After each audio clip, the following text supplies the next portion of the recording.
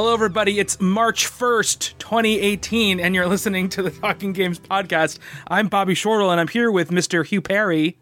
Happy St. David's Day, everybody. And against all my best wishes, Matt Wood. Oh, boy. The boys are back in town.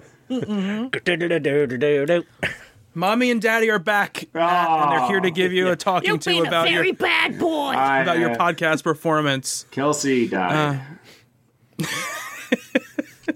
I'm Kelsey's sorry. alive. She's alive, yes. No, I forget that I'm on a public forum at the moment. So Yeah. She's learning. Please don't say that Kelsey is dead. That's not a good. That's not a good look. Yeah, she'll be the next Paul McCartney. Within a minute of the podcast starting. Yeah. So yeah, we're here to talk about video games, ostensibly, I guess. Yes. I can't say it's going to match the energy and wit and humor of last week's show, but we will try our damn best. Half. Huh? We'll try. Half will be here. Half will be here. Half. It's true, but we're missing the better half. Really, Kelsey's not with us this week, true. so we're gonna try in our best in her stead to talk about some video games. And we got some stuff to talk about. It's been a couple weeks since Hugh or I have recorded a podcast. Sure. Is the last time either of us recorded Game of the Year? I think it was. Yes. Yes. It so was. It feels like ages ago. yeah, I know. Got some stuff that I want to talk about, as does Hugh, and I guess Matt will also talk about some video games. Yes. And we've also got some news and stuff to talk about that we're excited about. I wish you all could be in our. I wish and I don't that you could all be in our group text chat that we have running constantly. No, I don't want. No offense to you, listeners, of children but no. and weird insults and and like after 7 o'clock, Hugh just goes away. Yeah, it's I don't go away. I go to sleep. And then I get I recharge. at 4 a.m. There's a text message. Yeah. Well, to be fair, and this is I am the first person to get on Hugh for the random times for us that he text messages. But to be fair to Hugh, when Hugh wakes up, he probably has about 75 message indications from our one least. text chat. I woke up one morning and I picked my phone up and I just looked at my messaging app and it had a red circle with 66 above it, and I was just like, "Fuck this! It's too early for." So, and I just started. I was sat eating my breakfast cereal, just scrolling through all this nonsense. It was quite amusing. Matt was very drunk. Let's just put it that way. Again. Oh God, no! Let's walk that back a little bit. Actually, the worst of the photos are when he was sober, I think. Yeah, that actually is true. Oh, yeah, the one on the lime. Yeah, the lime one. Yeah, that was not good. I think I might tweet that one. That was not a great look for that. Hugh, this is how you lose pictures on text messages. Matt is also the conversation killer as far as the comments and stuff that he makes.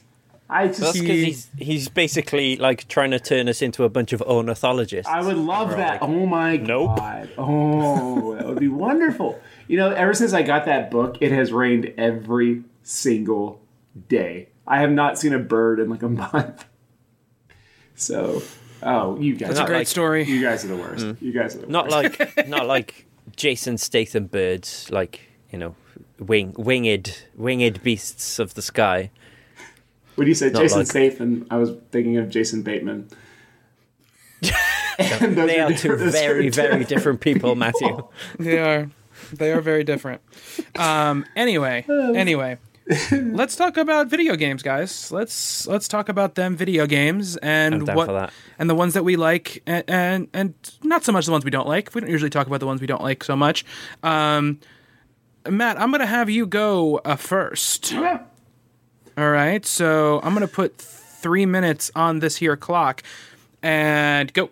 I don't want to begin by stating that Kelsey was right, but you just did. She was. She just did. She recommended last week this iOS game called Florence, and it's not really a game. It really isn't. But it is a interesting interactive app. I don't really know what to call it. It's more or less a story that you kind of that takes advantage of the medium that it's in.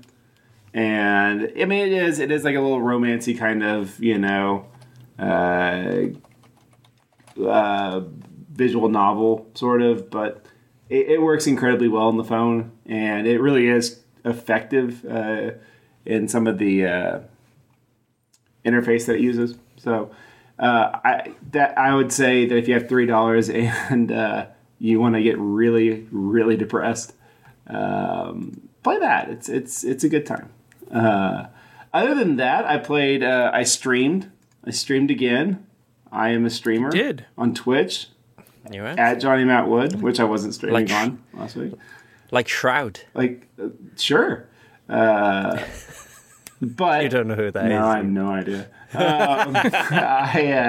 I streamed Pretty Guardian Sailor Moon just on a whim. It's interesting. I was going to stream the X-Men arcade game, and I probably still will do that. But Pretty Guardian Sailor Moon is actually kind of fun. So I popped up the old MAME and played a little bit of that. And people watched and they talked and they interacted and they talked about anime. And everyone knows that I am the best to talk about anime with because I know nothing about it. But that was fun. Your Sailor Moon knowledge far outstrips mine, my friend. I do have a introductory knowledge of Sailor Moon. I can tell you characters and basic information, but that's about it. And then I played Rock Band 3. Okay, bear with me. I finally got everything I needed. I have a drum set, I have a guitar, I have a microphone. I found the keytar, but it was $40, and I was like, I don't need that. But the good news is the music store is still open for business. I thought when I went that it was going to be like, man, the license have expired on these songs years ago, and I was going to be disappointed. I wasn't disappointed. I bought song DLC for Rock Band. I bought Carly Rae Jepsen's "Call Me Maybe." I bought Pope. That explains the tweet. I bought it's. You're out of time, song. by the way, Matt. You're out of time. But Anyway, I'll let you continue. I'll let you continue. Go ahead. The good news is, I also read that not only if I bought Rock Band 4 for my PlayStation 4, not only can I transfer all of those purchases and all the songs in Rock Band 3 over to Rock Band 4, I can use all of my instruments on my PlayStation 4. You can. So guess what? I'm going to be buying pretty soon. Rock Band 4. Oh, you better believe it. You better believe it. I may have a copy that I can send you, Matt. Would that work? I guess it's regional. It's region free. Because I bought it when I was in Manhattan, so it should do. Oh my goodness. Yeah. So save your pennies, my friend. I would not turn you down. As a matter of fact, because I can't trade it in because they won't allow me to trade in overseas titles. Yeah, and they're also probably like, only an idiot in Arkansas wants this shit. But let me tell you, he does. And you send me that, I send you my heart. That idiot is you. Okay. I'll just take your gratitude. Oh, okay. Well, yeah, that. I don't. So, Matt, I want to ask you a question. Yeah, okay. If you indeed played Sailor Moon, why did you list it on Twitch as Super Castlevania 4 or whatever? Oh, yeah. Elgato's programming is kind of weird. I originally, when I was testing out Twitch for the first time on my own personal one, I was playing Castlevania 4 and kicking all kinds of ass at it. Of course. Of course. Then the next week, I played Kirby, and like it would like go back and forth. Like I don't know what it still is. I type in all the information, like, okay, I'm playing Pretty Guardian Sailor Moon, Elgato, but it still thinks like, no, you're not. You're playing Castlevania. and I'm not. Okay. Yeah. It's probably like, nah, there's no way. There's no way. A 30-year-old grown-ass man is playing Pretty Guardian Sailor Moon. Tell. But I do find it humorous that someone might stumble upon it thinking, oh, sweet, Super Castlevania 4. And they're like, this isn't Super Castlevania 4. I changed it, Matt. I changed it. Oh. I changed it on Twitch, so it said the right thing. So the video's over there on the Twitch? Twitch.tv/talkinggames, yeah. Okay. Well, cool, because I was pretty sure I was recording it. I had that backup, but yes, good. That's good to know. Yes. It's good to know that. They archive. I went through this with you, Matt. I know, but come on, you know. The short story is Matt streamed something like last week, and then he didn't set his own personal Twitch channel to archive his streams, so it's lost in the ether. In the ether. Mm-hmm. Yeah. Where it should be. I don't think he actually streamed. But I'm thinking about turning this into a Sunday night thing. Sunday night Matt. Sunday night Nitro. That would be Matinee. Great. Yeah. Matt. Fun day. Okay, let's move on. Yeah, Hugh, I'm going to put 3 minutes on the clock and go. Okay, so I've been playing a lot more Rainbow Six Siege recently, kind of on the back of the free weekend that they had. And man, I love that game. Such a good, just like a really cool variation of characters. Really good learning curve. After watching the Rainbow Six Siege World Cup, which was on the same weekend as they sort of revealed the new Outbreak event and had the free weekend, I was kind of like watching people sort of use the environment a bit more and sort of like making holes in walls and, you know, using that to create extra sightlines and stuff like that. It's just one of those cool games, a bit like PUBG, where you're always sort of learning. And I am super stoked for the Outbreak event. The PvE thing on that looks absolutely awesome. I'm happy to say I've finally turned the corner with Nier. I haven't played much more of it than I have, but I spent a few hours with it, and I got to the bit with the fairground. And all I'll say is that bit is super, super cool, and finally sort of like gets the game going with a bit of like personality. Sort of, I'm intrigued by what's going on in that world now, as opposed to just sort of the first few hours felt like a bit of a slog to me. But yeah, I'm looking forward to spending more time with that game now, and I'm happy to say that because I know so many people who love that game. The music's a bit iffy though. Troll. And also, I bought and played through SteamWorld Dig 2 in like 3 sit-ins, and that game, as Bobby has said many times, is fucking awesome. Like, one of the best Metroidvania games I've ever played. Just a really cool, nice, simple gameplay loop with a brilliantly well-constructed and sort of easy to read upgrade system, and I think it's fantastic. And I was saying to Bobby, is like, how is a game that's on like less than 350 megabyte download, how does it look that good? It's like, it's really colorful and it looks gorgeous, and it's fantastic. And I don't think I'm done with it. I might want to play a bit more of it. It's really cool. And lastly, I've also been playing Slay the Spire. I'll have a What Is video coming out for that today. And it's a collectible card game / roguelike hybrid. And it's really, really cool. Very easy to grasp. Has a good learning curve. It's not just sort of like what you see, what you get. You have to sort of like think tactically and use the hand of cards that is put in front of you to their best, which I don't always do because I'm a bit stupid and get hasty and don't always read the cards properly. But it's a great game, and if you like collectible card games and you like roguelikes and you want something that splices you together, I highly recommend it. And if you're a bit iffy, watch my What Is video, and hopefully that might sway you either way. So that's what I've been playing. All right. I let you go a little long there, Hugh, but I'm feeling nice today. Oh, merciful one. Well, When I was in charge, we didn't have no time. I know. I listened, Matt. I listened to your bullshit. All right. Oh. It's your turn. I just walk out the door and you just change the whole way the show is run. I get it. Oh, yeah. I get it. Matt, I think you've really annoyed Dad. Yeah. I'm sorry, Ma. Hey, Mo. I don't know how to get his attention.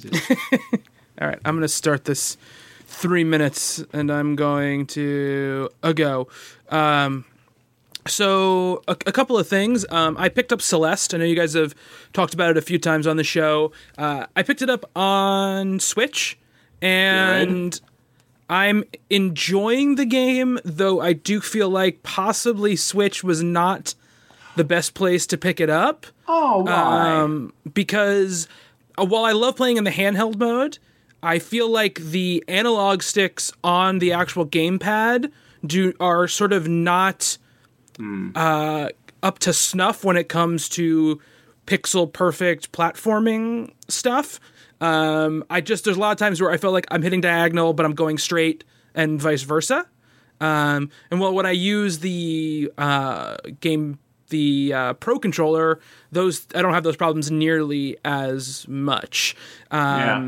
So that's an issue for me. I love the way the game looks. I love the style of the game. I love the interesting and unexpected level of story and narrative and character that are in the game, which was not something I really expected. I think it's a very good platformer. And what I like about it a lot is that a lot of the situations you get into are more puzzle situations than they are... they're difficult platforming scenarios, but they're more like, oh, how do I get through this? Like, what trick do I have to use? Which way do I have to go here and there? And I like that a lot. I will say I think that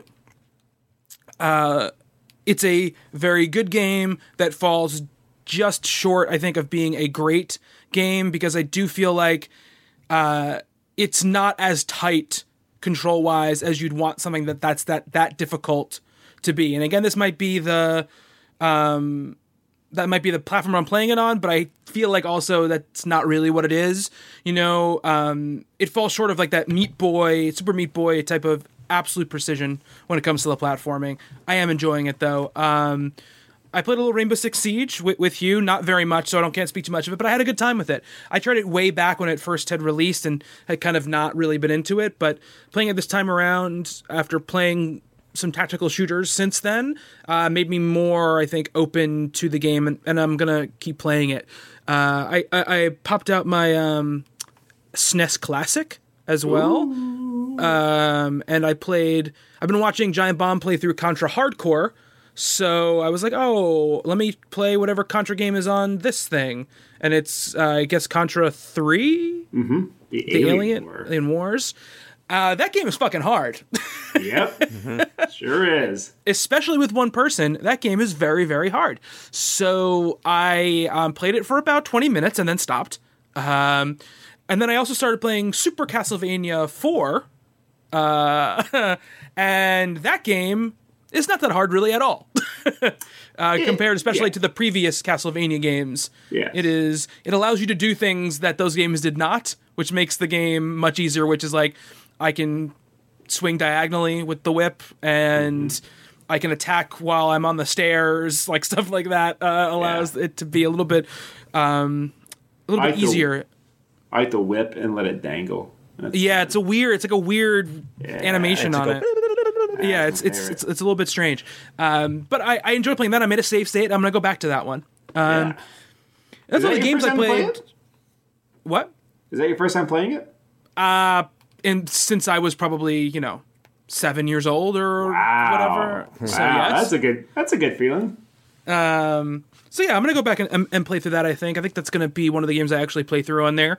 I beat the first boss, the skeleton joust man. Mm-hmm. He was pretty easy. I like those villains because when you think you've beaten them, they always have like one little hit left, and they're always like, true. "Oh, I'm dead." No, I'm not. That's true. Cool. And then lastly, this is not a game I've gotten or I've played, but I signed up for GameFly because I need to spend less money this year on video games. And there are games that I'm going to want to buy outright and own, or games that I know I'll play for a very long period of time that I'll want to have with me. But for games like, I just got Dragon Ball FighterZ in the mail from them, and it's a game I want to try. Like, I want to try that. I want to try Metal Gear Survive, even though I'm not looking forward to really playing it really at all. So stuff like that, I don't want to spend the retail price on to play. So I signed up for GameFly.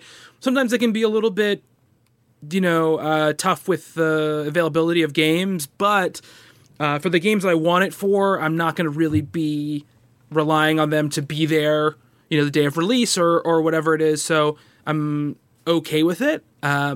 Like Far Cry 5 is another example of a game that I am curious to see what it is and how they go about those themes and that thing that I think they might totally botch. But I don't want to spend $60 on it because I've literally never played more than like 4 hours of a Far Cry game before I've been like, I'm good with this game. Yeah, I'm the same with those games. Even though on paper, I'm kind of like, I want to play this game. Like, this looks cool. And then I get in there and I'm just like, I don't really like doing this. So stuff like that, I want to try out in that way and not, and not spend the money on. So I'm going to see how it goes, see how I like it. But it's going to save me money regardless because I'll definitely buy less games. So I'm trying that out. I'm going back to the rental thing, going back in time. Wow. Hashtag 1990. There's nothing wrong with that. Do you have your Blockbuster card, though? And yeah, I do have my Blockbuster card, but I'd rather rent from the local really? video store. No, I don't have my Blockbuster card. Oh, man. That was... Gotcha. I know. I got him. I threw mine away, too, and like a few years ago, I was like, wouldn't it be... It'd be only cool to me, but it would be kind of cool to still have that thing in my wallet. It would definitely not be cool. No, but mildly interesting. Yes, I will give you mildly interesting, Matt, for sure. Thank you. Speaking of SNES Classic, it wasn't until I got mine that I realized that Contra is Probotector. Yeah. Because when they were like, oh, there's this Contra game on the SNES Classic over here, and I was like, okay, I've never played any of those games. That's cool. And then I played it. I was like, this is fucking Probotector. Wait, what is that word you're saying? Probotector. Probotector. It was like the European detector. I don't understand what you're saying. Probotector. Do you know why they went with like a weird, different thing? But I don't know. It's for the same. Maybe it's for the same reason they called Teenage Mutant Hero Turtles instead of Ninja Turtles. I haven't got the foggiest am I idea. wrong? Like, didn't they like palette or pixel switch them and they're robots in the first Contra? I think so. Yeah, the sprites are different. Yeah. It's weird. That is very, very weird. I don't know why. Maybe there was like a similar game Must have been in Europe or something. I don't know. Or like maybe it wasn't until you could shoot robots and that's better than shooting humans or something. I don't know. Maybe y'all have some kind of that could be a reason back then. Yeah. That is strange, though. I didn't know that. I didn't know they had different names. Yeah. That was why they called the Ninja Turtles the Hero Turtles here, because it sounded less combative, and it's just like, really, fuck's sake. That's really funny. Less combative. When did you learn that they were called the Ninja Turtles? Like, did you always know, or was it like fairly early? Because around the time they sort of, I think I remember the irony being was the comics were called the Teenage Mutant Ninja Turtles, so I think I knew because of the comics, because my uncle read them. So yeah, I knew, but I was just like, what the hell is this? Is this again? I was like, is this the same thing, or is it just like a weird knockoff? Or there was a lot of weird knockoffs for those Ninja Turtles around that time. Yeah, definitely. Okay, so let's talk about some of these stories we've got here to talk about. Matt, you brought up one, and I was, let's say, dismissive in our group chat about the story. But PlayStation Plus, which obviously gives you those sweet free games every month if you have a PlayStation Plus subscription, This month, I believe, March, it's Bloodborne and what's the other game? Ratchet and Clank. Ratchet and Clank, that's an pretty awesome. Solid. That's a really awesome lineup. They're dropping support for PS3 and Vita in 2019. And we know now that people are wondering what it's meant for numbers of games that will be out each month. If you're a PS4 subscriber, you're going to get 2 PS4 games a month, which is the normal sort of thing. If you had those other systems, some of them happen to be actually playable in the PS4, you'd get more, but that 2 is the normal number. They're dropping PS3 and Vita though, and I had said, what's the big deal? They're both dead platforms, but Matt had brought up interesting kind of where this could spiral out to. So why don't you lay down for the listeners what you talked about in the group chat, Matt? Well, I always believe that would be the first move in this inevitable process of dropping network support for the PlayStation 3. It's bound to happen. And while I mean, no one really play. Do you also have your PlayStation 3? I'm curious. Yes, I do. Yes, I do. Okay. Mm-hmm. Yeah, I mean, especially that generation. That was the generation where network dependability became a big factor for a lot of games. You think of like XCOM and there are numerous other games, especially online games, like Call of Duties and whatnot, where without the online, there's really nothing else besides like maybe a 2-hour campaign or a 3-hour campaign.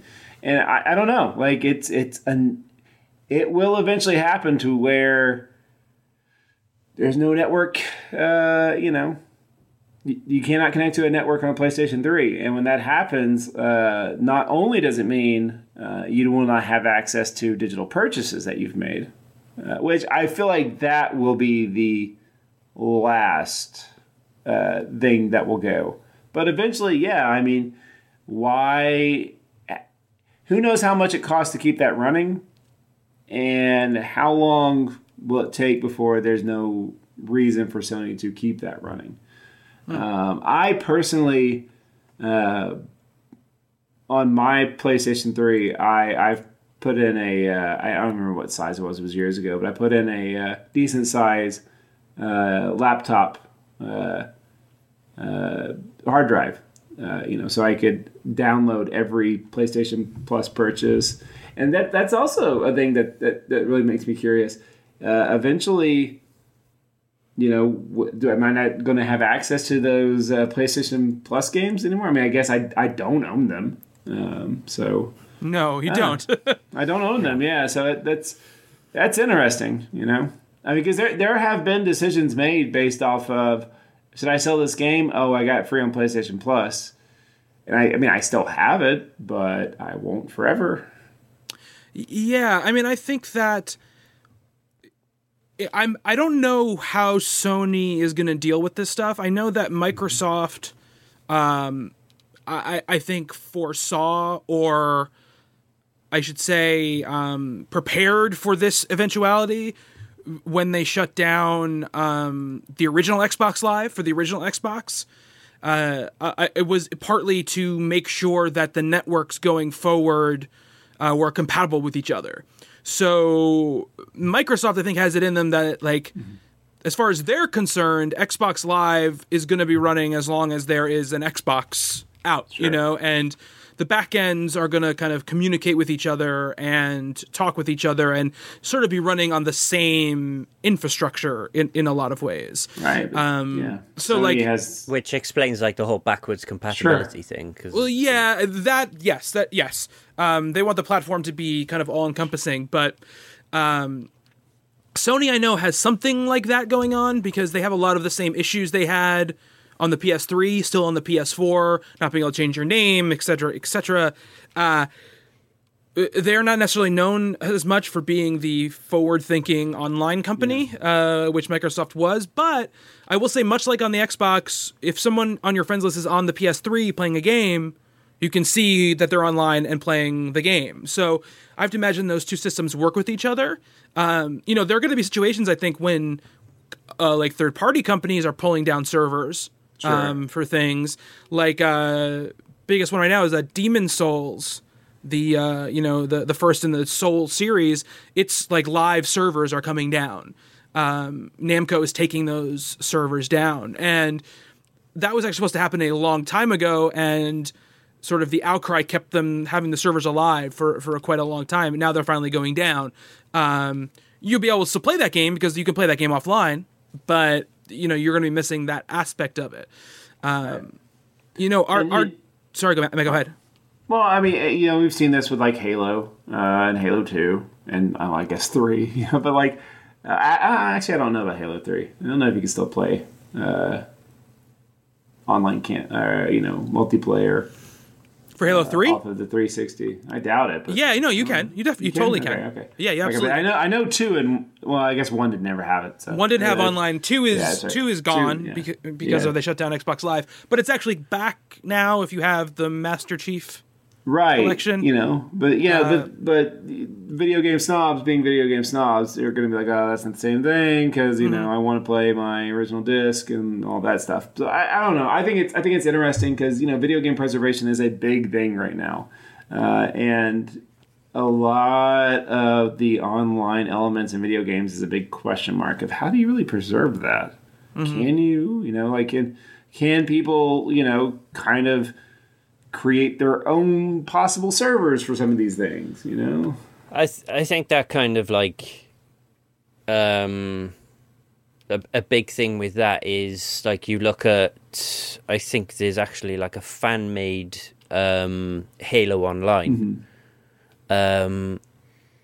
So there is preservation in that respect, which is kind of like, I guess, a similar sort of ethos to sort of emulating, I suppose. I mean, the only thing I can think is that maybe, the emulators will evolve and it'll be emulated versions of the games which you can play online, but then where does the server, where does the connectivity online come from? Would it I guess it would have to be like peer-to-peer at all times, which causes it in itself its own problems. Or someone running a custom server. They just shut down those... EA and DICE just shut down those people who were running those like custom Battlefield servers, like for the old Battlefield games that don't have online anymore. And they were running like basically like you downloaded the client and then you just like injected this code into it and ran this kind of shell on top of it, and you could connect just like you were connecting to a multiplayer game that was still active and live. So and they made them shut it down. I mean, there'll be things. The only problem is, to emulate an original Xbox even is still... They still haven't totally figured out how to do that. So they're barely figuring out how to do it. They're barely figuring out how to do Dreamcast at this point. Yeah, they don't know how to do it. The Saturn's still a mystery, Yeah. It's weird. And I feel like the Xboxes are probably going to be a little bit easier to figure out because they are built so much on PC architecture. But to run a virtual Xbox is going to take a lot of power. But again, it's like, what is that? This is the weird position that video companies put people in. Is like, is that the answer? Is the answer like I have to shadily download something in order to play this thing that maybe I own? I own Halo 2 and I can't play it online. Like, what's my recourse to play it online with people? I have to go through some sort of weird loop-de-loop, modded or emulated system in order to make it happen. And now it's been going on for a while, but now we're coming to the point where like, what about games that are online only? Like, World of Warcraft is something that, of course, is probably going to run for almost in perpetuity. But like, what if World of Warcraft shut its servers down? Like, that game just doesn't exist anymore at that point. So, there's Phantasy Star Online, and there's people that are still playing it, but they, it's a Dreamcast game, but they still have like some backwards ass ways of playing it. But that's the thing, right? You have to go online game I ever played. What's that? Phantasy Star Online is the first online game I ever played. Yeah, and it's clearly you're not running a server off the Dreamcast anymore. From the company's point of view, I can understand it because it's going to get to the point where there's just so much in the way of servers running at all times, and those things cost money to run, hence why we pay subscription fees for games with gold and PlayStation Plus and so on and so forth. And the PS3 is a 12-year-old console. The Vita's 6 years old, and is a minority system, I guess. And PlayStation rightly say, like, the PS4 is most likely to be could well end up being like the best-selling console of all time if it carries on selling like it is. Right.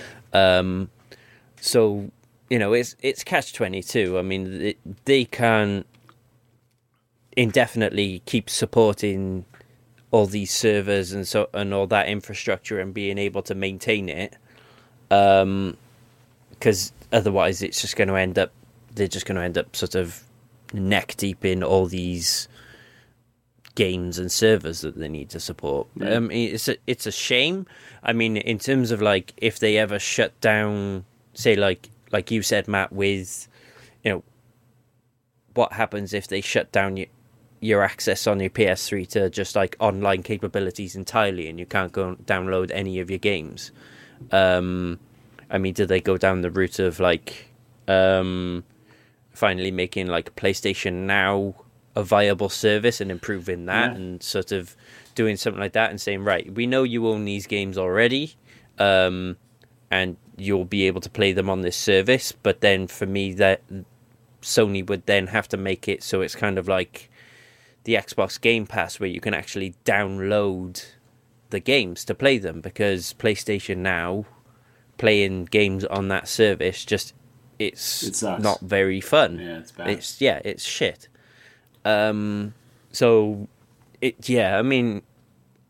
you could go around in circles talking about it for ages, really. I mean, it's just this sort of, I guess it's just a balancing act. Like, when do you finally go, okay, it's time to pull the plug? Right, and there's never going to be a good time, unfortunately. Right, but I don't think you pull the plug on the PSN in total. So I think that's the only way that you lose access to all of that stuff. And if it ever happened, they would be like, hey, we're going to shut down like the PSN store on the PS3 in a year. Download all your shit now, because you're not going to be able to go back and get it at any point, But what if something horrible happens? And then if something horrible happens, man, they're just video games.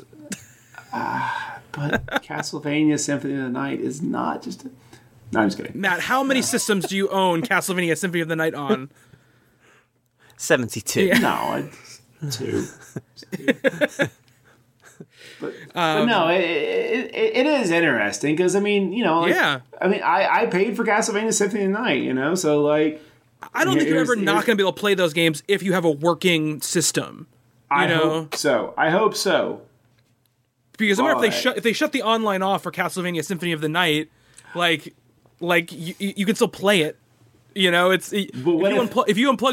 you turned off your Wi-Fi in your PS3, you could still play 95% of the games on your PS3. That's true. But a few years ago, Mara was doing her first Extra Life, and my PlayStation just wiped. Like it just fucked up, and I was able to re-download everything. That was fine. That was great. But I lost everything. Mm-hmm. That was the only way I was able to like reset my PlayStation. It was either that or like, it doesn't come on anymore. And like that's what kind of gets me kind of like, oh God, like, like. Better back your shit up, man. I guess so. And back up the backups. Yeah. I can imagine you, instead of like those shelves of just like cartridges, there's going to be rows and rows of hard drives, of all with the same thing on them. Yeah. I mean, I have a binder of Dreamcast games that are backups. I mean, to a lesser extent. I mean, not to a lesser extent, but what happens when the backup batteries in your cartridges die, Matt? Your saves go away.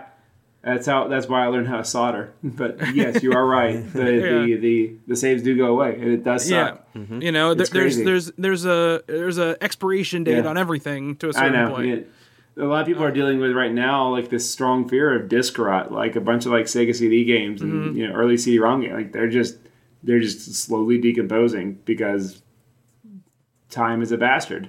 Yeah, but shit on a CD, you can take off that thing pretty easily. Well, yeah, you can rip that info off of there pretty easily. I know, but I cannot get behind having any sort of nostalgia for playing something off of a CD or a DVD. Like, there is no nostalgia in that for me. Like, I understand like a physical cartridge that has like chips in it, but the other thing is just information written to the back of a disc. You can do that again, and it's the same exact thing. It's less romantic, yes. I'll give you. But it's like the difference between like a record and like a CD. It's like real to me. Damn it. Yeah. It's a thing. It's definitely a thing, and it's going to be fascinating to see what comes of it. You know, like where are we going to be in a couple of years? But I don't see the way I see it, and maybe they've talked about this, and people are going to be screaming at us for talking about this the way we are. I can't see Sony pulling down they'd shut down the PSN full stop for that to happen. Like if you go on like the app on the phone and you click on like your purchases, like it says everything from PS4 to Vita to PS3 like in the same list. So like yeah, that's true. I don't. Yeah. Let's do this for example. I don't have a PSP. Okay. Good for you. Yeah, right. But let's say I did. Let's say I had Metal Gear Acid or something that I bought digitally. Also, I think that's impossible. I don't think you could buy things digitally on the PSP. Could you not? I don't think so. I don't think so. Was like the PS Minis? That was at least a thing, though, right? UMD or nothing. Oh, but maybe actually, no, you're right. I think by the time the PSP ended, right? You could buy stuff on the store. I don't know if you could. I don't know. I'm speaking totally out of turn on this, but I don't. Maybe you could buy like Virtual Console style or something like that, or like maybe like the bigger games, retail games they didn't have on there, but they had. But there must have been, right, because by the end they had that PSP Go or whatever it was called. Yeah, it had no UMD drive on it, so there had to be. Right. An ability to download games, Family right? Guy on your PSP. I think so. But what I'm saying is, like, let's say I have a PSP. Like, this is something I would be able to look at if I owned this thing, but I don't, and I'm good. You're good. You don't need that copy of Metal Gear Acid 2? Nah. Which I think you can play all that stuff on Vita. I think you can play all your PSP stuff on Vita. I don't have a Vita either. The Vita was like a thing. I was like, oh, I'll get it eventually. I have one, Matt, and I've regretted it every day since I bought it. So really, I don't. Really? It's a great little system, but I just never play it. Like I never play it. And the only thing I've ever played. Sorry, go ahead, Matt. Go ahead. Oh no, that's fine. I want to hear what you played on it. I say the only thing I ever played on it were like cross play games that I got. Oh yeah. Like a indie game, like Rogue Legacy or something. I play that on my Vita, but never really bought anything specifically for it. That was always the incentive for the Vita because like I've had PlayStation Plus for like 5 years now, you know, and so like I have like over 100 Vita games just waiting for me whenever I buy that thing. But yeah, what am I gonna do? Play Uncharted Legacy or whatever? Come on. I don't think it's called Legacy. What is it? You know what I'm talking about. I know what you're talking about. Portable. I know what you're talking about. Uncharted to go. The problem with Sony's mobile stuff was always this idea that they were like, it's just like you can play it on your TV. And I'm like, but that's not, for this experience, which is going to be a hamstrung version of what I could play on my TV, I don't want, that's not what I want. Yeah. You know, if I want to play a game on my TV, I'll play a game on my TV. It's not until the Switch came out where it's like the same experience in both places that I like that idea was right for me. Did you guys ever buy a PlayStation TV? I didn't. I always almost, because at one point I saw it at like GameStop for like $11 or something. I bought mine for $10 from a Walmart, and let me tell you, the idea was that I was going to be able to like stream my PS4 on my like upstairs TV. Oh my god, that runs like hot dog shit. That was it simply does not work. Playing it on the Vita, doing that on the Vita though actually does work. Oh sure, very well. Sure. Like the stream play stuff works great. Here's my thing: I don't have a Vita. Yeah. I almost got it because I really wanted to play Persona 4 Golden, but I didn't want to play it on the Vita because I didn't want to spend 100 hours looking at the little screen. But I figured that's probably not the right reason to buy one. So, can we end the discussion with this that we all agree on? PlayStation 3 is like a hell of a system, right? Hell yeah. Yeah, it was a good system. For sure. Oh, I think it's one of the best. I don't think there was ever a bone of contention. The first 2 years, it definitely was. Is it? No, but yeah. Is it one of the best video game consoles of all time? No, it's not even the best video game console of its generation. No. I'm sorry. Like the 360 is for that generation was the platform to have for the most part. Its online worked way better. The PlayStation 3's online stuff was not great. There was no party chat on PlayStation 3. When I finally bought my PlayStation 3, the month after was that month that the network went down. Oh yeah. There was that too. I forgot about that. Yeah. I bought it, and I bought a year's pass for like MLB TV. And I was like, this is going to be great. This is going to be so much fun. And then none of that shit worked. That was like a month, right, that it was out? Is that what it was? Yeah. I got to enjoy my PlayStation 3 for like a week and a half, and then... Those were dark days. I remember because that month it was out, both Portal 2 and MK9 came out, like on the same day, and both of them had like, integrate with online stuff, because you could sign into Steam on your PlayStation 3 with Portal 2. It was a very weird thing. And you got a free copy of Portal 2 on the PC if you had the PS3 version of the game. But yeah, a PS3 is a very good system. I'm not putting any shade on the PS3, but it's the best I would rank system in the past 10 years. Second in that generation, behind the Xbox 360. No Wii U. Okay, it's no Wii U. It's probably the fourth best PlayStation console. Third best. I think it's better than the PS1. PlayStation 3 is better than the PS1. Yeah. But I will give you this. I do know the PlayStation 1 just kicked all kinds of ass over there. It did. It was a big deal over there. It kicked all kind of ass over here too. It did. But I think. I'm pretty sure. The UK was a pretty crazy market. It was the Super Nintendo beta. That was what finally sort of got people transitioning away from Nintendo over here. I think it's the same way it was here, though. That's the same thing it was here. True. But there were some barren years for Nintendo. But yeah, I think it's probably a lot of it's hindsight, but I think even back then, when I was playing PS1 and N64 games, I was like, I don't know about these games. They don't look so good. That's how I always felt. Right. I feel like. I'm moving the best that I can, but I always feel like in all of those games, I'm like, if I rub up against this wall just right, I'll go through it. Yeah. Well, that's why when you watch all those speed runs of N64 games, they're always like, I jumped through this mountain and I ended up at the end of the game, because it all felt like I made Mario do 75 butt bounces backwards. Yeah, exactly. That's somehow a thing you can do. Nothing wrong. Amazing games came out in that era, but they're definitely the hardest to go back to of any games for me. Yes. That initial 3D era is definitely the toughest, and then it gets easier. It's funny to go back to the PS2 original Xbox days, because now basically if a shooter comes out or a platformer comes out or a 3D action game comes out, there'll be slight variations in their control schemes, but generally they're going to have the same basic controls. If you go from one to the other, you have to relearn maybe what grab is on this one or whatever. But you pretty much know if you're going to shoot a gun, you know exactly how to do it. And if you go back to the PS2 days of shooters, it's all over the fucking place. It's this game wants you to hold square. This game wants you to double tap this thing. Even you go back to original Halo and you're throwing grenades with the left trigger. It's it's crazy town. It's you have to zoom in by clicking in the stick. It's nuts.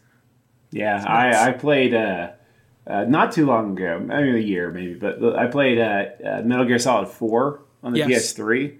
And it's just like you expect, like, that's a PlayStation 3. It's not that bad. Not that, but it's like, oh my God, like they did not know what to do with that controller. It's like, oh yeah, this thing has motion in it. Oh yeah, weird. I tend to find, like, Konami games in general are always a little bit weird. Yeah. Like, control scheme-wise. They're so odd. It's a bit like transitioning from, like, playing on PlayStation and pressing X to confirm things, and then switching to your, like, Nintendo like consoles, and it's a different button, and you always end up cancelling out of things when you don't want to, and going into things when you don't want to, and it's infuriating. Yeah, for sure. Kojima, especially with Metal Gear games, they're always super weird. Like 4 is like amazingly modern compared to because 1, 2, and 2 definitely changed things up. But 2 and 3 are basically identical in the way they controlled. And 4 kind of takes it a little bit closer to modern.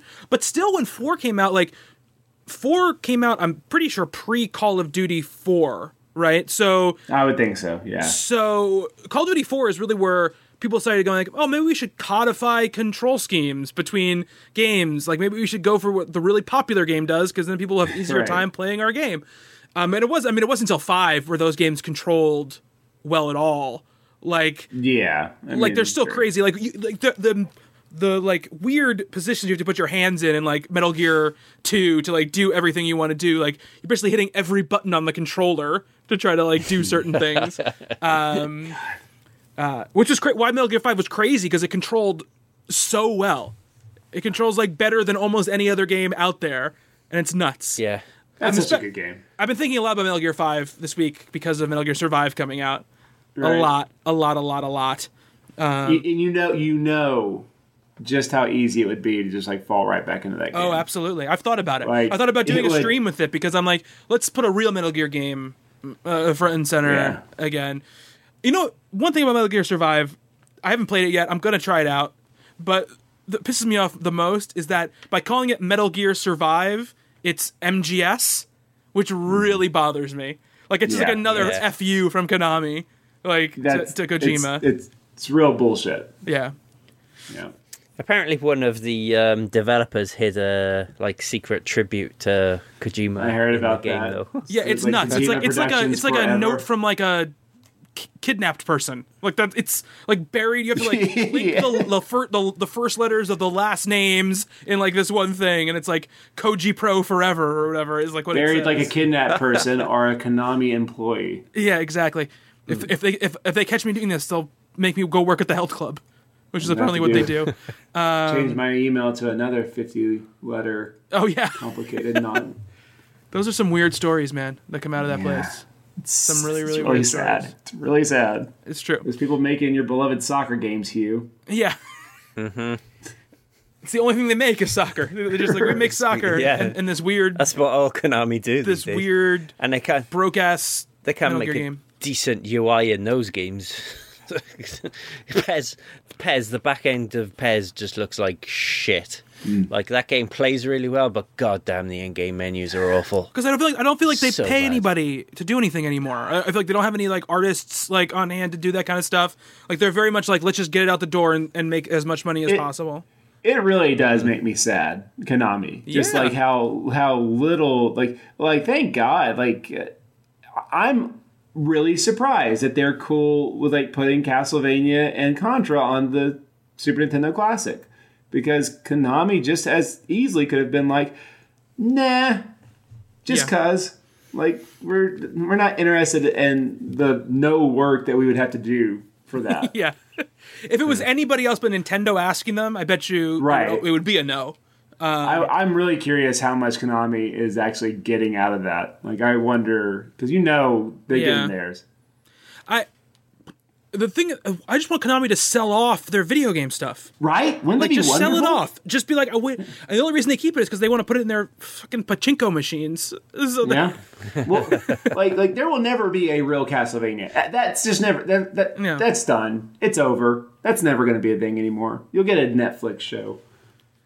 Well, especially now that Kojima's gone, because it seemed like Kojima was the only person who was like, "Hey, let's let's try to bring back this Konami property that has been gone for a long time. Yeah, because he was producing the PT Silent Hill. Yeah, but he also produced the first Castlevania like modern game or whatever, the Shadows of Lords of Shadow. He was like an executive producer on that. Anyway, that's going on the conversation I didn't expect to have. But I've been thinking about Kojima and Konami a lot this week, especially because both of the games that I played on the SNES Classic were Konami games. Two of the best. Yeah. When you turn those games on, they get that sound. Yeah. Oh, it's a good one. Good. It's a good one. It's good. Sorry, Capcom had a good one too. Yes, but please, Konami, sell your stuff. I'm interested. How much? We'll club together. Yeah, we'll make it happen. We'll start a GoFundMe. You can have Konami for it. Yeah. So Hugh, they revealed a new Overwatch hero. They did. Earlier today. She is Brigitte Lindholm, who just so happens to be daughter of Torbjorn. And she looks pretty cool. I haven't had a chance to have a go with her yet. She's on the PTR. So if you're a PC Overwatch player, then you can play her right now. And she looks quite interesting. Kind of a mix of... they described her... It's primarily a support, but with tanky elements to her. And she's got like some really like interesting weapons. So she's got like this flail, which is called the rocket flail. It says, and it has like an extended range, so she sort of swipes and she can hit multiple enemies at one go. She also has healing abilities, so she can throw what they call, I think it's repair pack. So she can throw this thing at an ally, and they don't necessarily have to be, even if they have full HP, if she throws it at them, it gives them a pool of armor. So it'll overheal, but the pool of armor will slowly over time sort of degrade and go away. So she also has an alternate attack with her flail where it says Brigitte throws her flail long distance, dealing damage and knocking an enemy away from her. So that's a pretty cool one. I guess you could use it to sort of make room for yourself, so you can just hit someone who's immediately in front of you, knock them back, and set yourself up. She has a shield, much like Reinhardt, and it does have a big lion head on the front of it as well. But this shield is purely basically a personal shield. So it only covers her, and obviously if you're directly behind her, you get the benefit of that as well. But she also has an ability with the shield where she could dash forward and stun enemies, so she can knock them down and it puts them in a stunned state for a limited amount of time. And she also has a passive ability, which is pretty cool, which also is a healing ability. So whenever she uses her flail, so her melee attack, she actually heals nearby allies over time. So while she's attacking, she's healing everybody around her. And then her ultimate is called Rally. So basically, she herself starts to move faster. And the way they described it was she has an area of effect around her that basically gives all her allies armor until it stays there until it takes damage. So whereas her other ability, when she gives people armor, that slowly goes down. Her ultimate, the armor that she gives from that, degrades only with damage. So yeah, there's the developer update with Jeff Kaplan on the Overwatch YouTube, probably describing her abilities, and there's a little sort of introductory sort of motion comic type thing, which is like 2 minutes long, but she looks pretty cool. I'm gonna jump onto the PTR tomorrow and hopefully make like a little video of a little bit of gameplay. Which me playing on PC is probably going to look like a 5-year-old playing Overwatch, but whatever. You'll get the general idea. But I'll click some buttons and I'll make it do the things, and you'll you'll see what they do. You just gotta get that hashtag content out there, Hugh. That's really what it's about. Getting that hashtag content up on the YouTubes. Mm-hmm. Yeah, man. Flooding the internets with our wares. With our wares, exactly. Yeah, it's cool. I was just talking with former host of Talking Games, Justin Townsend, today about this new hero. That guy. And I was like, she looks really cool, but I don't foresee a time when I'm going to ever play Overwatch regularly again. Same. I mean, I put probably 70 hours into Overwatch. So I got plenty of value out of it, and I loved playing Overwatch. But at this point, I just can't see going back to it. Maybe I'll be wrong. Maybe I'll pick it back up. But I was talking to Justin. I was like, I don't know what the game is going to be for me this year. Like, what's going to be the multiplayer game that catches my attention? And he just wrote back PUBG. That's what he wrote back to me. PUBG. I was like, no, a new game, Justin. A new game. Yeah. But yeah, it's cool. I mean, it's cool to keep supporting it. What, Matt? You got that Fortnite? I got that Fortnite. We got Mr. Wood. Right. I got that Fortnite, Mr. Wood.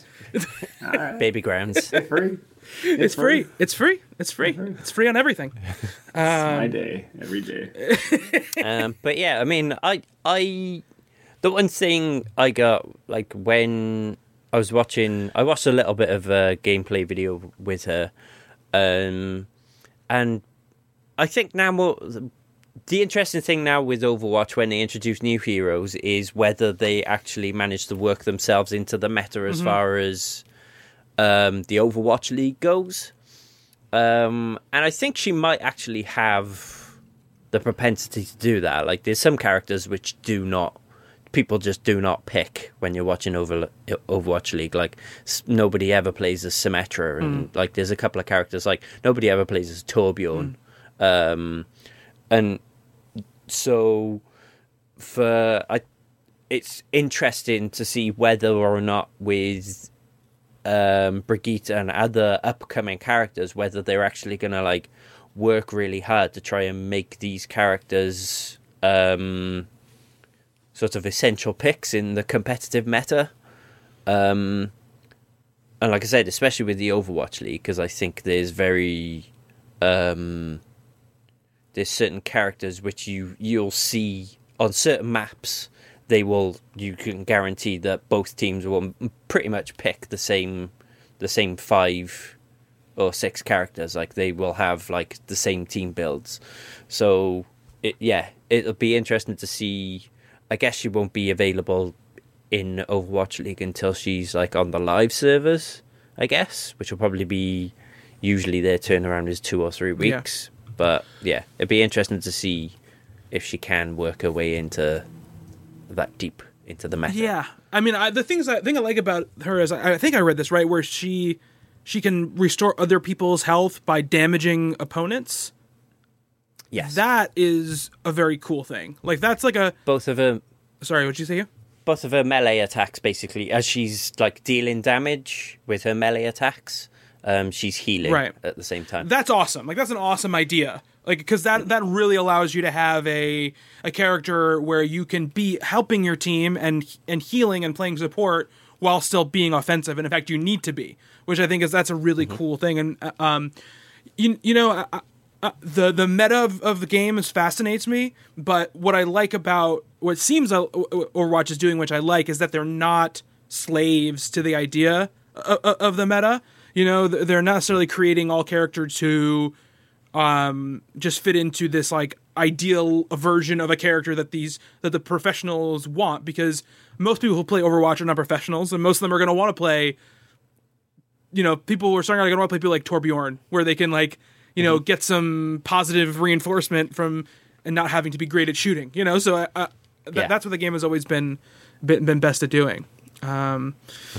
So that's really cool. The other thing we have on the news list is they are adding a warning to boxes with games with in-game purchases in it. The SRB is doing this in an attempt to not have the government interfere with the games industry after the senator from Hawaii, was it, sent that letter to them being like, yo, get your shit together, or we're gonna have to do something about it.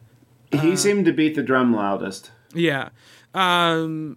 So they put this warning on the boxes, and I think that it's like if they think this is really going to be an answer, it's not. It's just not. No. It's just not going to be. Every video game ever is about to get this label. Yeah, exactly. And the difference between what an in-game purchase means in one game versus another game is staggering, you know? And the issue that they were talking about really has nothing to do with them offering in-game purchases, has to do with the psychological tactics they employ to get you to buy these things, you know, where they turn it into gambling. That's the thing that they had trouble with, and this is not going to fix that. By the way, back to Metal Gear Survive for a second.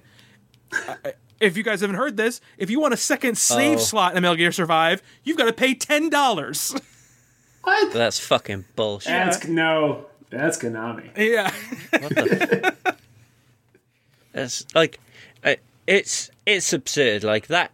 I know that game isn't. So correct me if I'm wrong, but it's not a full. No, it's $40. It's $40.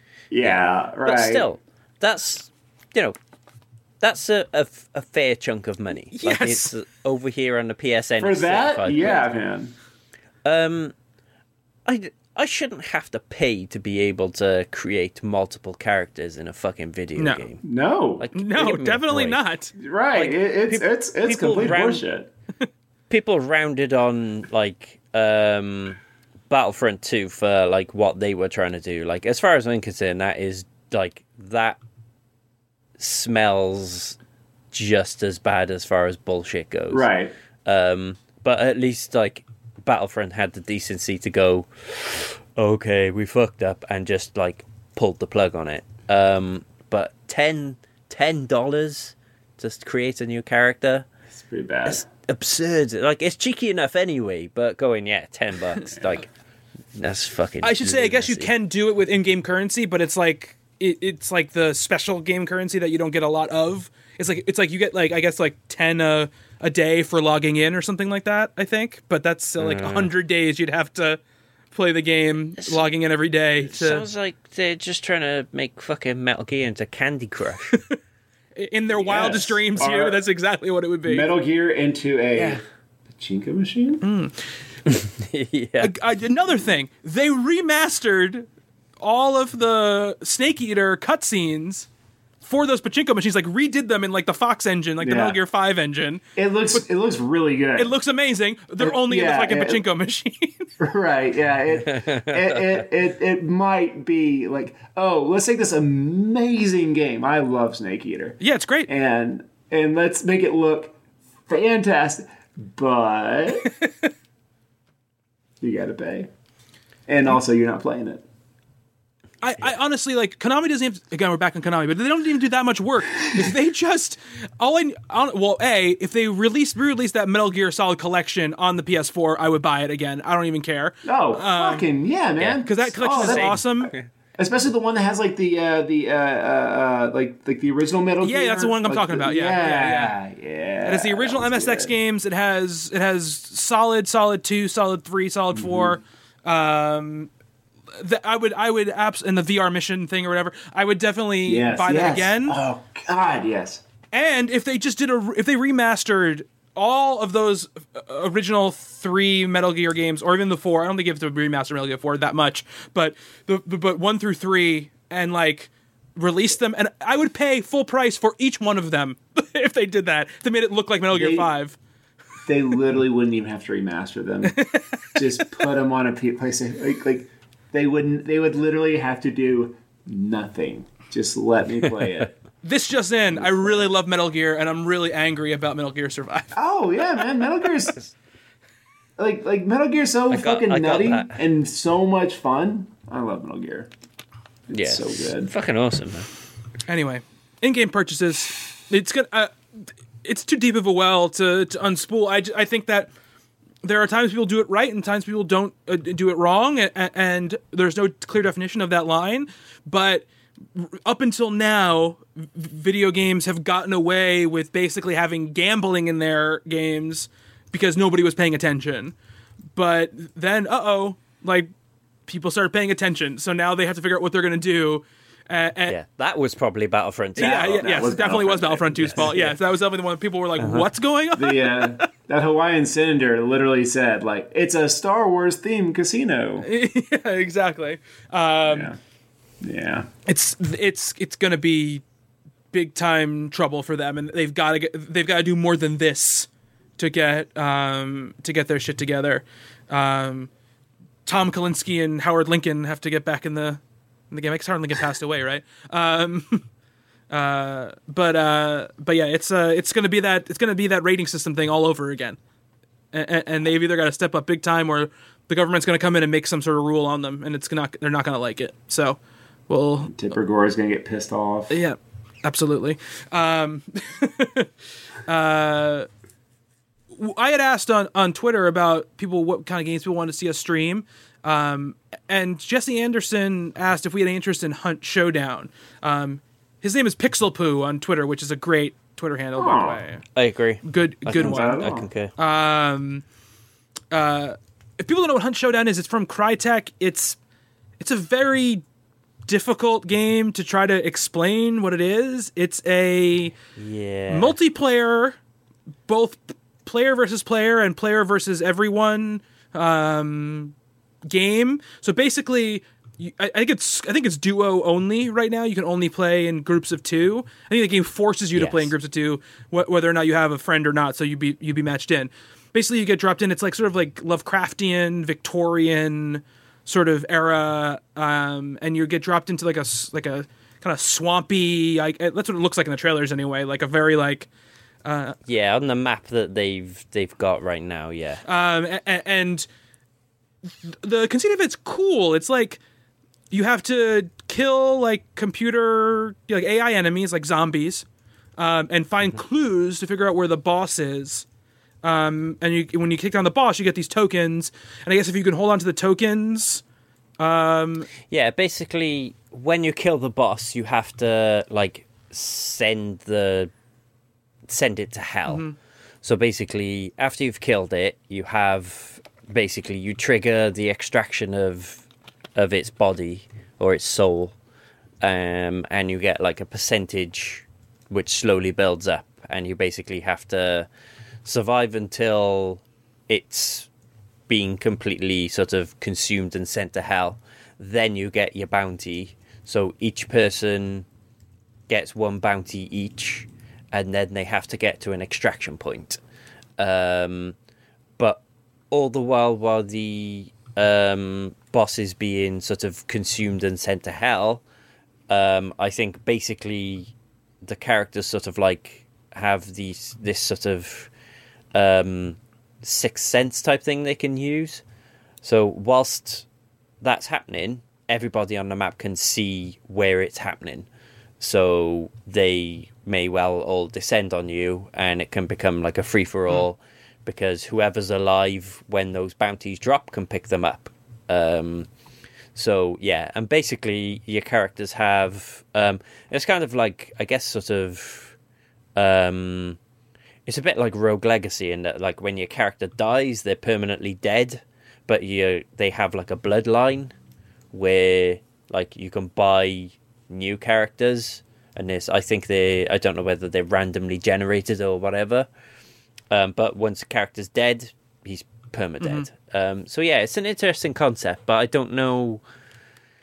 For me, when I watched it, I was kind of like, is this all there is to it? Just like dropping in, killing the boss, getting back out, upgrading your equipment, and repeat, which... If that is the case, I don't see much like longevity in it for me. I think it's one of those games where I need to know if there is more to it than just that, or more variation on that theme. Really. Yeah, I mean, it all depends on what it's like to play, right? Because if you look at like some of the most popular multiplayer games, like you could boil it down to very simple. Like I could be like about Siege, like there's one side that defends, one side that attacks. You know, once everybody's dead or they disarm this thing, it's over, rinse, repeat, you know? PUBG is the same way. You drop on an island, you try to kill everybody, you're dead, go back, you know? So I want to know what it feels like to play, and especially play with a person you know, because there seems like could be a lot of tactics involved in what you're doing, because all the while you're hunting this boss, you have other real players in the world doing the same thing, and you know,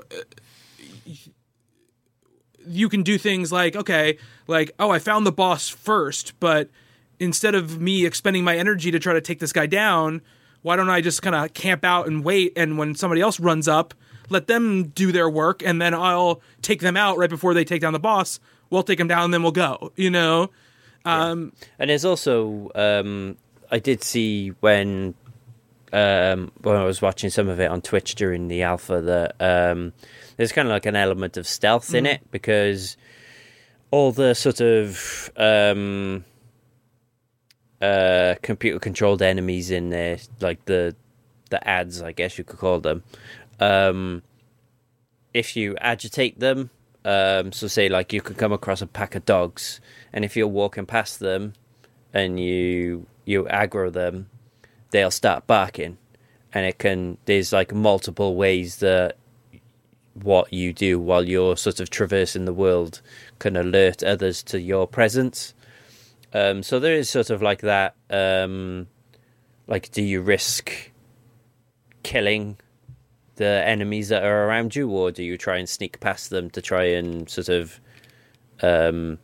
make it less obvious that you're in that area, type thing. So there is, you know, there is a bit of depth to the gameplay in that respect. So that kind of like sort of like you said, sort of tactical, sort of decision making side of it does look pretty cool. Yeah, it's in very, very early access. Like you said, like the alpha test was right before they launched in early access, and yes. They're very open about it, very forward about it. They're constantly updating the game, taking down the servers, putting the servers back up, addressing issues. So a kind of buyer beware, I think, going to that. And again, I haven't got a chance to play it. I do want to play it. I'm not in a place right now where I'm going to throw down $30 to try it out, but I think it'll definitely be a game I'm going to watch and try out at some point. So yeah, thanks Jesse for that question. If you guys want to send us a question, at @talking_games on Twitter, or maybe games@talkingcompbooks.com. You can send an email over to there. You can check out our videos over at youtube.com/talkinggamesvideos, or our live streams at twitch.tv/talkinggames, where sometimes Matt is streaming random games, and you get to see that face. You better believe it. Because he does have a camera on him when he's streaming, so it's... You better believe it. Well, he sat there on his couch sipping a beer. Yeah, I was definitely doing that. Yeah. So much so that on the Sailor Moon stream, spoiler alert, I got to the last level. It said last level, and I got tired, and I was like, I think we got it. It's been an hour. You almost beat the game. Now you couldn't beat the game. I got real sleepy. I guess I'm not cool and in the know, but there's a new social network called Vero, and we have a page up on there. Yep. I think I follow that, don't I? I'm on the Vero. I don't know. I'm on Vero, and every time I tried to post anything, it's given me an error message and told me I couldn't post it. Yeah, it's temperamental to say the least, and I've also been seeing a lot of questionable things about who runs it. I just read a story about them today. They like own like a manufacturing plant or something and didn't pay their workers for like the last like 9 months they were open or something. Glad they got my email. Yeah. So we may or may not continue that page. To be fair, if we were closing down all our social network profiles because of the companies that run them, we wouldn't have any social network profiles. So we're also a humble partner, a proud IGN brand, but we're we're a humble partner, and you can find the links in the show post on the website. Also, everybody too, Hugh's been doing a lot of work on this. We're going to be launching our own website that's just the video game stuff. Surprise! We got the podcast we're not gonna wait till we have all the content backloaded on there to launch it, but we're gonna make sure we have all sort of like the most recent months of stuff on there first before we launch it, and then we'll keep adding stuff as we go along. But we'll be kind of launching that soon. So just keep an eye out for that. If you want to get in touch with me personally, I'm at Bobby Shortle on Twitter. Hugh. I am at H_Pass. Matt. I am at Johnny Matt Wood on both Twitter and Instagram. Oh boy, Matt, is Ben Assembled on hiatus right now? What's going on? It's on hiatus. In mid-March, we're releasing our Civil War episode. Okay. So we there will be Ben Disassembled episodes sporadically. Okay. While we're on break. Okay. Summer vacay. And part 1 of the Adventure Season 1 finale is out right now. Part 2 will be out probably in a week. And that's how long it takes Justin to work his magic. It's Justin Riley, not Justin Townsend. But that'll be out, and then we will... I was going to say, Justin Magic? Really? No. But then there'll be an out-of-character episode with the gang, just chit-chatting about how we play the game and all that kind of stuff. And then Mr. Brian Verderosa, Henley Littlepine himself, will be taking over as Dungeon Master. We already actually recorded our first session, and it went very, very well. So I look forward to you guys hearing that. But that's going to do it for the Talking Games podcast for this week. Thank you, Hugh. Thank you, Matt. Thank you, Bobby. And thank you to all of you who are listening. Until next time, be good to one another.